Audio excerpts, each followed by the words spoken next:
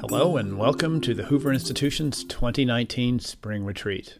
I'm Chris Dower, Hoover's Director of Marketing and Strategic Communications. Our speaker in this podcast is Michael Auslin, the Payson J Fellow in Contemporary Asia at the Hoover Institution. The title of his talk is Asian Anxieties, Trump, Xi, Kim, and the Fate of the Indo-Pacific. It was recorded on April 15th, 2019. Good morning. I know I'm the only thing between you and lunch, so I will try to be quick. I have to say, though, I am a little disappointed. Terry reminded us of his emeritus status, and that took away my excuse. So when I forget, you'll just say it's early on. So I thought we'd do something easy before lunch. North Korea, China, trade.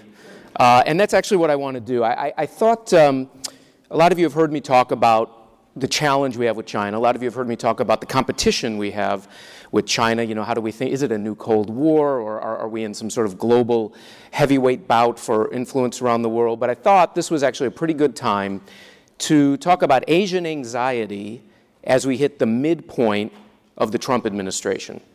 So I thought maybe I'd do a midterm report card, and then at the end, and again, don't let me forget, I want to have you guys grade Trump. So I'll lay out the case, I'll give you his exam answers, and then you'll grade him. Does that sound all right?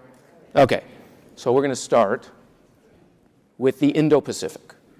One thing that is important, I think, to keep in mind about the way we are, I would say, correctly approaching Asia now compared to the past, is that we are looking at it much more as a whole region, the Indo-Pacific region, as opposed to East Asia or South Asia, or sometimes we called it the Asia-Pacific. But we didn't really take into account all the different ways that Asia was beginning to integrate amongst itself, whether it's trade or politics or the like, that actually provided opportunities for us to find new partners and take advantage of the new types of relations and networks that they were building across this entire region. So I want to talk to you about the Indo-Pacific region, even though, for the most part, 90% of what we talk about in terms of Asia is China. China's big. China's important. China is not all of Asia. And that, I think, is the starting point for thinking about U.S. policy in the region and then thinking about what the Trump administration is trying to do. So I think I'm just going to do 3 exam questions for Trump and 3 of his answers. The first one will be, how do you solve a problem like North Korea? That'll be number 1. The second one will be, can you keep the seas open in the South China Sea? That'll be number 2. And number 3 is, are you really making a dent in China? So we'll do those 3 exam questions, and I'll have you guys grade them. Now, before I forget, because I know I will forget, I want to mention a few of the Hoover products that are coming out that I highly recommend you read on this, because I know I'm going to let it go if I don't do it right now. So there are 3 things that I would recommend you read in order to think about this more broadly. One actually is not a Hoover product, but it is the product of H.R. McMaster, our colleague and fellow, and that is, of course, his national security strategy. So read that and read specifically how they articulated the challenges that Asia posed, the Indo-Pacific posed, and what we were going to do about it. That would be the first thing to sort of get a sense of what the Trump administration was trying to do. The second thing is, if you haven't been following Secretary Shultz's Governance in a New World, or Governance in an Emerging New World project, which is covering the whole world, I highly recommend you follow it. But specifically, there was an excellent, outstanding session on China that was done a couple of months ago, and there is a printed record of the papers that were given from that were incredibly interesting. I highly recommend you pick that up to take a look at what was going on with China. And then third, and also from Secretary Shultz's project, was an event that was done, a gathering that was done on technology and the challenges. And again, our colleague Gary Roughhead co-authored a paper that was incredibly interesting on the AI challenge that was broad-based, both military and economic and the like. So I would recommend picking up those things and starting to give yourself a sort of broader view of what the Trump administration faces and what it's been trying to do. So with that, let's turn to the first exam question.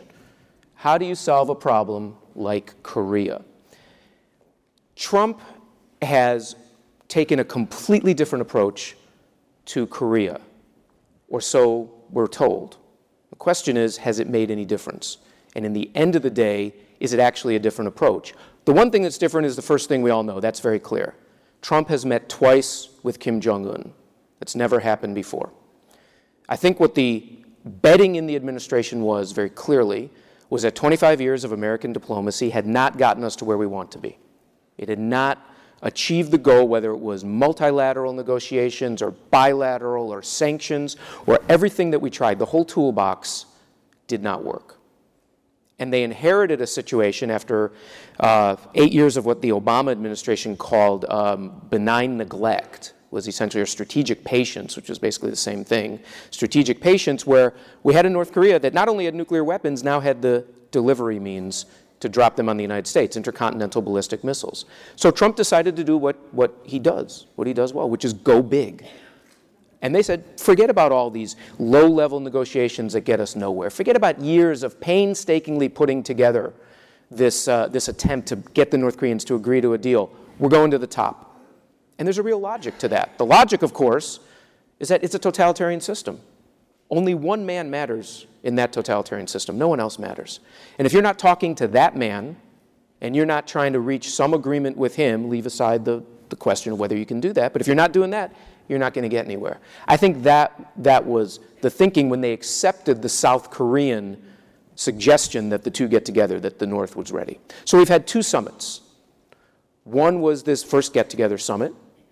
Didn't really come up with a solution, but it set the predicate for meeting.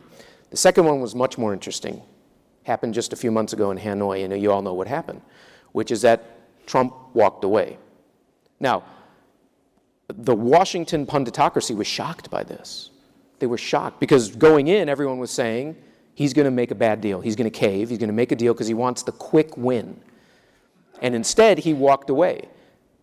But that's what Trump told us from the very beginning he was going to do if he didn't get the deal he wanted.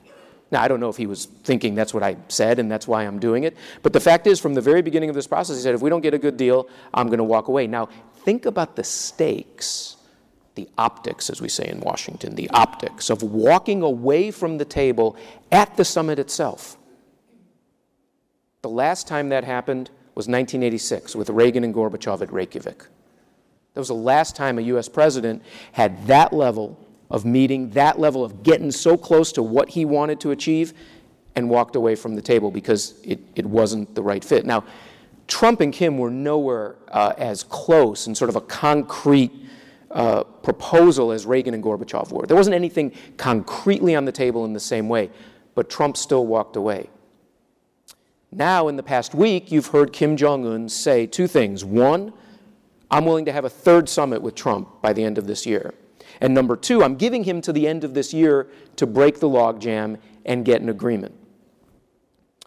Here's the question I have for Trump, not for you, but the question I have for Trump is, are we falling for the same rope-a-dope tactic that North Korea has used for 25 years, except now it's just using it at the level of the presidency?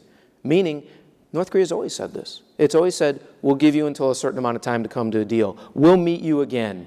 And then they just keep stringing it along and along and along. Because when we talk about complete verification, when we talk about irreversible denuclearization, when we talk about not leaving or not taking off sanctions until we see some activity going forward, the North Koreans always balk. And yet now they have this new mechanism that's very new, right? It's only happened twice. It's only happened in the past 2 years, that they could potentially milk for months going forward, or maybe even years going forward. The North Koreans figure out psychologically each administration pretty well. With the Obama administration, they figured out that this strategic patience meant we don't know what to do and we don't want to do anything. And so that gave them 8 years to just build bombs and build rockets. With the Trump administration, it may be, I'm not saying it is, it may be that they've figured out that Trump likes these meetings, likes the optics, which any president would because of the sort of paradigm-shattering nature of them, but that they can now use them to keep putting off the inevitable over and over and over. So watch very carefully what happens if they have a third meeting? Do we have any indication that a concrete deal is coming to the table? One thing that's concerning is that we've reduced a lot of the sanctions pressure on North Korea. That's not new to the Trump administration. Every administration does that. We have not held the Chinese to account for what they've done in terms of allowing oil shipments to go through in cross-border trade. We haven't had anything, since the beginning of the administration, we haven't had anything new at the UN or anything that the Russians and Chinese have not tried to undercut. So the structural problems that U.S. administrations face with dealing with North Korea haven't altered under the Trump administration. What has altered is the method. And I'll ask you at the end to judge whether you think that method is more likely than not to produce success. So that'll be the first exam question. What has Trump done? Has he solved the problem of North Korea? We'll go to the second part. We'll go down here to the South China Sea. I hope you can keep the whole map in your mind. Now we've moved down south a little bit. You see Taiwan? Taiwan up at the north there. And right down here where it says Singapore, right there is the Malacca Strait that leads from the South China Sea, over here where it says Bay of Bengal into the Indian Ocean, the most strategic waterway in the world. 70% of global trade passes through that, $5 trillion per year. Into the South China Sea, because it's going up, way up to the top there to the East China Sea to feed the factories in China, Japan, and Korea. It's the most strategic body of water in the world. Over the past 5 years, it has also been militarized by the Chinese. Do I have a pointer? Does anybody know? Do you guys know? Do I have a pointer? Chris? No pointer? All right. Pretend I'm pointing where it says Philippines. Go to your west where it says Spratly Islands. And I can't point out the islands. But China has, as you know probably, dredged up from the ocean floor the coral and the sand. They've built up islands. And after promising the world that these were islands for commercial purposes and civilian purposes, we'd never militarize them, they've made them into fortified bases throughout the Spratlys. They've also fortified those islands up. If you go to the northwest there, the Paracels, and that island called Hainan, which is Chinese territory, they have basically created an ability on the Chinese Navy and Air Force to control the waterways and the skies over the South China Sea. Now, other nations claim these islands, the Paracels and the Spratlys. Brunei claims them, the Philippines claim them, Taiwan claims them. There are a number of nations that all are involved in asserting that these are islands that are under their control, but the Chinese are the only ones who have built up bases that can be used for military purposes throughout this region.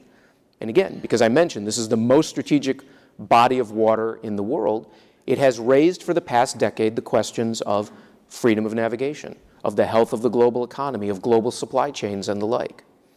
Now this all started about 2014, 2012, we're not exactly sure because we weren't paying attention, then all of a sudden we started noticing this activity. And Washington's response was to do nothing. It wasn't to put any pressure on Beijing. It wasn't to assert, other than rhetorically, that we uphold freedom of navigation. So the Trump administration comes in, and they're faced, a little bit like they were with North Korea, with a fait accompli. The fait accompli is China's militarized these islands. They have the potential to have a chokehold over the world's most important waterways. So what do you do? Well, we're not going to bomb the islands, obviously. We're not going to war over the islands. So you have to figure out other ways of sending messages. Well, one way is to use the U.S. Navy and the U.S. Air Force to do things that are called freedom of navigation operations, which has a specific legal connotation for the Navy about how warships can pass through waters and international waters and waters that are claimed by other nations. You can do aerial overflights. The United States, the greatest military power in the world, was extraordinarily hesitant to do any of that as the Chinese were building up these islands. And I don't want to take the analogy too far, but you can think back to earlier periods in 20th century history when a little bit of pressure early on might have changed the calculations of antagonists that you were dealing with, and we didn't do it then. And we haven't done it today. Those islands aren't going away. They have landing strips for jet aircraft. They have anti-ship missiles. They have radar. They have anti-aircraft missiles. They're fully functioning military bases. So what can we do? Well, what the Trump administration has done, and again, this this started a lot when HR was in office, was to do more and more of these freedom of navigation operations. We're up to about one every month, and we send a couple of ships through these waters right where the Chinese claim them. Then we do aerial overflight. We send bombers or we send other types of planes to make the point that the Chinese can't think that these are their waters. Because in fact, if you look up at this whole South China Sea, that's what they claim. They claim the whole sea as Chinese territory, regardless of the fact that other nations claim islands, regardless of the fact that it touches the littorals of how many different states. Doesn't matter. The Chinese claim the whole sea. So the Trump administration now is regularly sending ships through these waters. Not only down here, though, in the Spratlys. Look up at Taiwan. If you remember back to 1995, the United States sent 2 aircraft carriers to Taiwan, the waters off the Taiwan Strait, because the Chinese were lobbing ballistic missiles on either side of Taiwan. They were doing that because they were trying to intimidate the Taiwanese against voting in the first free presidential election for a candidate that was more independence-oriented. So President Clinton sent in, very rightfully, 2 aircraft carriers, and the Chinese backed off. Since then, however, the Chinese, from that moment, learned the lesson. They decided they never wanted again to be in the position where the U.S. could, with impunity, sail our ships through the Taiwan Strait. That's that body of water between Taiwan and the mainland. You see where it says Fujian? That's right, that water in between, there's the Taiwan Strait. An enormous amount of the military buildup that I've talked to you guys a lot about over the past 20 years derives from that moment when the Chinese realized that we have nothing that can oppose the United States in these waters. So Chinese have built aircraft carriers. They've built a ton of surface ships, submarines, anti-ship ballistic missiles, stealth fighters, and jets, all to try to make sure that the U.S. can't act with impunity in the region. It's the greatest challenge we face in exercising our military power in Asia, is that the Chinese have built a military precisely to oppose our military. But the Trump administration has been sailing ships through the Taiwan Straits as well. Just last month, we sent a Navy destroyer and a Coast Guard cutter through these straits. The message to China is, these are open international waters, and you have to think about the risk that you want to take if you ever would want to prevent that from happening under peacetime conditions. But it's interesting because if I had been talking to you 5 years ago, or even 8 years ago, we wouldn't have talked that much about Taiwan. We went through a period from 2008 until 2016 where Taiwan was pretty much off the table. Taiwan had been one of the most significant Cold War Asian security and strategic issues. Of course, because of our support for Taiwan versus communist China. And in 2008, a president was elected who was more disposed towards cross-strait relations, building up economic relations, trade relations, political relations, and the like. And from one angle, that was a good thing. You don't want to go to war over Taiwan. You don't want to have to go to war over Taiwan. But in another way, it lulled us into gradually, and maybe even sometimes unconsciously, reducing our support for Taiwan. Well, Taiwan's back on the table because in 2016, the current president was elected. She is from the Democratic Progressive Party, which is a more independence-oriented party. And what you are seeing over the past 2 years is China has ratcheted up the pressure on Taiwan. It has peeled away its last remaining diplomatic partners. Taiwan's down to 16, I think, diplomatic partners in the world. China peels them away with aid and trade packages, and then they switch diplomatic recognition to China. It has squeezed Taiwan by increasing the military buildup across the strait, by pointing more missiles at Taiwan, by talking about the types of military actions it would take if Taiwan ever tried to become independent. And Xi Jinping, the president of China himself, at his New Year's talk, there's a big New Year's talk every year, said it is inevitable that China and Taiwan will be reunified, and China will never forswear the use of force to prevent Taiwan from becoming independent. So in response, and actually over the past year and a half, I guess 2 years that the Trump administration's been in office, they've done a number of things that administrations have not been willing to do that the Chinese don't like.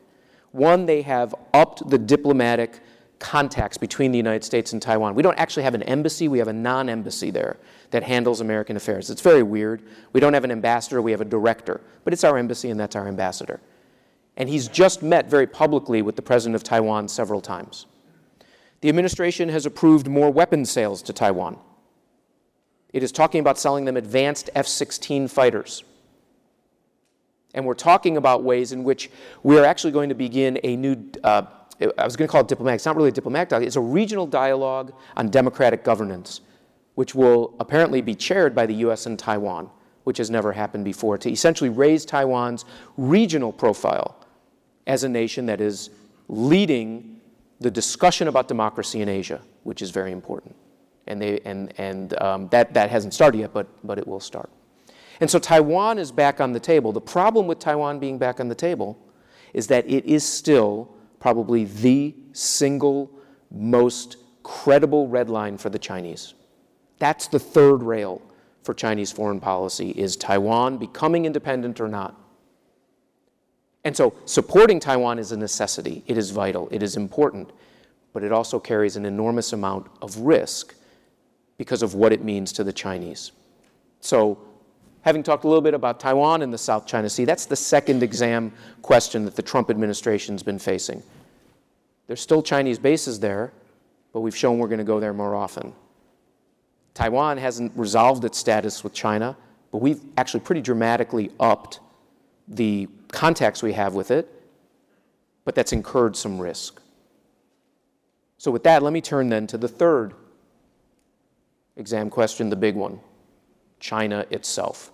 Can't talk about all of it. I actually should check how much time I've got. I have to wrap up because I want to get to your questions. So I can't talk about all of it. Let me talk about the things that you're probably interested in. Most importantly would be the trade talks, where we stand with the trade talks. Are we going to get a deal? We're going to know fairly soon, I think. I think the answer is going to be yes. Both sides need a deal. Trump needs a deal because you don't want to go into 2020 with this still going on. The Chinese need a deal because their economy continues to slow down pretty dramatically, though we saw a big surge in exports last month, but it's been preceded by dramatic decreases in its exports, especially to the United States. By a continued macroeconomic slowdown, GDP predicted, if you want to believe those figures, to grow at something about 6.5% maybe, but no one I know, and certainly no Chinese-focused economist I know believes in those figures. So the pressure on Xi Jinping, I would argue, is actually much greater than the pressure on Donald Trump, except for the wild card of having this election. So are they going to come to a deal? They're probably going to come to a deal. U.S. has made it a little bit easier in the past couple days. One of the big things that we wanted to get out of the Chinese was a commitment for them to reduce the support, the subsidies they pay to state-owned enterprises, which we consider to be an unfair advantage for those state-owned enterprises in dealing with us. Keeps costs down and the like, obviously, so they can continue to undercut. We've backed off of that, apparently. We backed off of it in part, I think it's a recognition that in China, the promises that Xi Jinping made starting in 2013 to reduce the size of the state-owned enterprise sector have not come to fruition. In fact, if you think of China as this open economy, this sort of Wild West economy where anything goes, the reality is actually the opposite. It is becoming more tightly controlled, more controlled by state-owned enterprises, more concentration of wealth and power and productive capacity and the like by state-owned enterprises. And so we've backed off and we've said, well, we don't think we're going to get that. So instead, what we're trying to do is hold the Chinese to the promise to open up their markets to us, to protect intellectual property rights, to stop the cyber hacking. That, I think, is going to be the basis of the deal that you see. The Chinese will promise to buy trillions of dollars of U.S. goods. They're going to promise that the markets will be open for us, for our firms to get in and to compete, that they will respect our intellectual property rights. That sounds like a great deal. It's one we should absolutely grab, except for the fact that all of that's been promised before, multiple times. On cyber, the president, Xi Jinping, promised President Obama in Sunnylands, at the Sunnyland Summit in 2014, that China would no longer conduct cyber espionage against American businesses, wouldn't do it anymore. Today, they've increased what they're doing against American businesses, the penetration. For years, decades, they've promised more access to the markets, and we haven't seen it. And the easiest one of all, over and over and over, China has talked about respecting and protecting American intellectual property rights. That, of course, China is sensitive to this because China, too, is at risk of having its secrets stolen. Of course, it would be odd because those are the secrets they stole from us, so we'd be stealing them back. I mean, maybe we should do that, I don't know. But last year they came out with this huge report about how the theft of Chinese intellectual property was harming the Chinese economy. But they've made these promises over and over and over again. There is no way to have them enforced. Now, the latest twist that the Trump administration has come up with, it was just reported today, is that both sides will have enforcement or monitoring, enforcement's not the right word, obviously, monitoring offices in each country to monitor the progress of the promises that have been made, which is a great thing. We should have monitoring. The more information we get about China, the better. It has absolutely no impact on how the Chinese will actually act. So the biggest thing that Trump has done with China, the biggest thing that any U.S. president has done with China in 40 years, and this year, 2019, is the 40th anniversary of the normalization of diplomatic relations between the U.S. and China. The biggest thing, which is to say no more on the current trading paradigm. It is unfair. You've taken advantage of us. You've broken your promises. You haven't lived up to your promises. We're going to change that, and we're going to do it by levying $250 billion worth of tariffs on your goods, varying rates from 10 to 25%. The biggest thing any president has done looks like it's going to result in this agreement. Now, the question is, if Trump was able to get the Chinese to this table, really worry them that he meant business, and get them to this agreement, does that mean that they're actually going to live up to it? I hear murmuring in the audience. Are they going to live up to it? Well, it depends on the types of escape clauses you have. The real question is Trump credible with the Chinese? If they don't live up to it, do they fear that he will do something else, that he will go back to tariffs? What will those mechanisms be? That's what we don't know yet. But is he credible? He's credible enough to have gotten them to the table. He's credible enough to have done something that no other president was willing to do.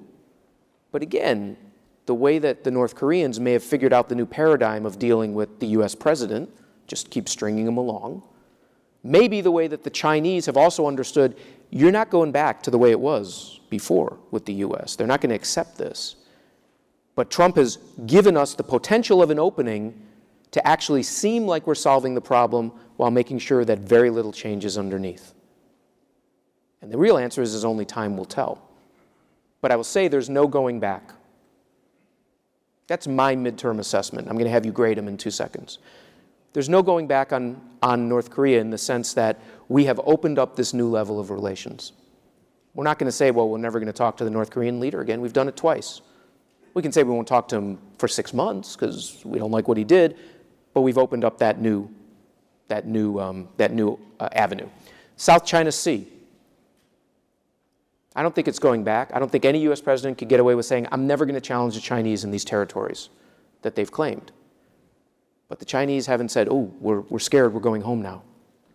They just know that the U.S. is going to do one set of things it wasn't going to do before. But they haven't left the South China Sea. And on China, no way we're going back to a president who says the way trade was with China is fine. Cyber espionage, intellectual property theft, support for the state enterprises, that's fine, we don't care anymore. But will China actually change? So the Trump administration has had probably the most radical Asia policy of any administration I can think of since Richard Nixon. The question is it a successful Asian policy? So now I want you guys to grade them, and then we'll go to questions. So you can cover your eyes if you don't want anyone to see you what you're doing. How many of you would give the Trump administration an A on its Indo-Pacific policy? How many of you, raise your hand if you'd give them an A? Oh, wow. Wow, I actually need counters. Give Trump an A. All of it. No, the whole thing. It's all. You have 3 exam questions. We've graded it all. I know we could divide it up, but I just want to give it the whole thing. How many of you would give an A? Hold your hands up again. Ooh, Chris, quick, count. Quickly. All right, how many of you would give a B?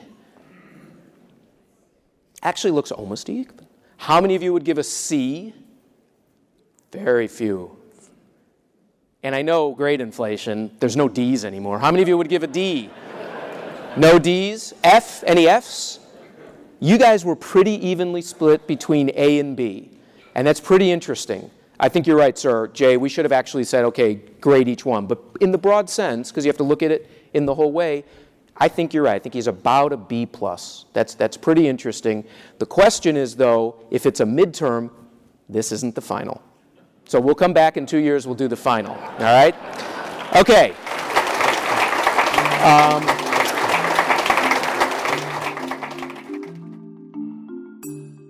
For more podcasts from the Hoover Institution, please visit hoover.org or Hoover's channels on all major podcast platforms, including Apple, Google, Podbean, Stitcher, SoundCloud, and Spotify. I'm Chris Dower for the Hoover Institution. Thanks for listening.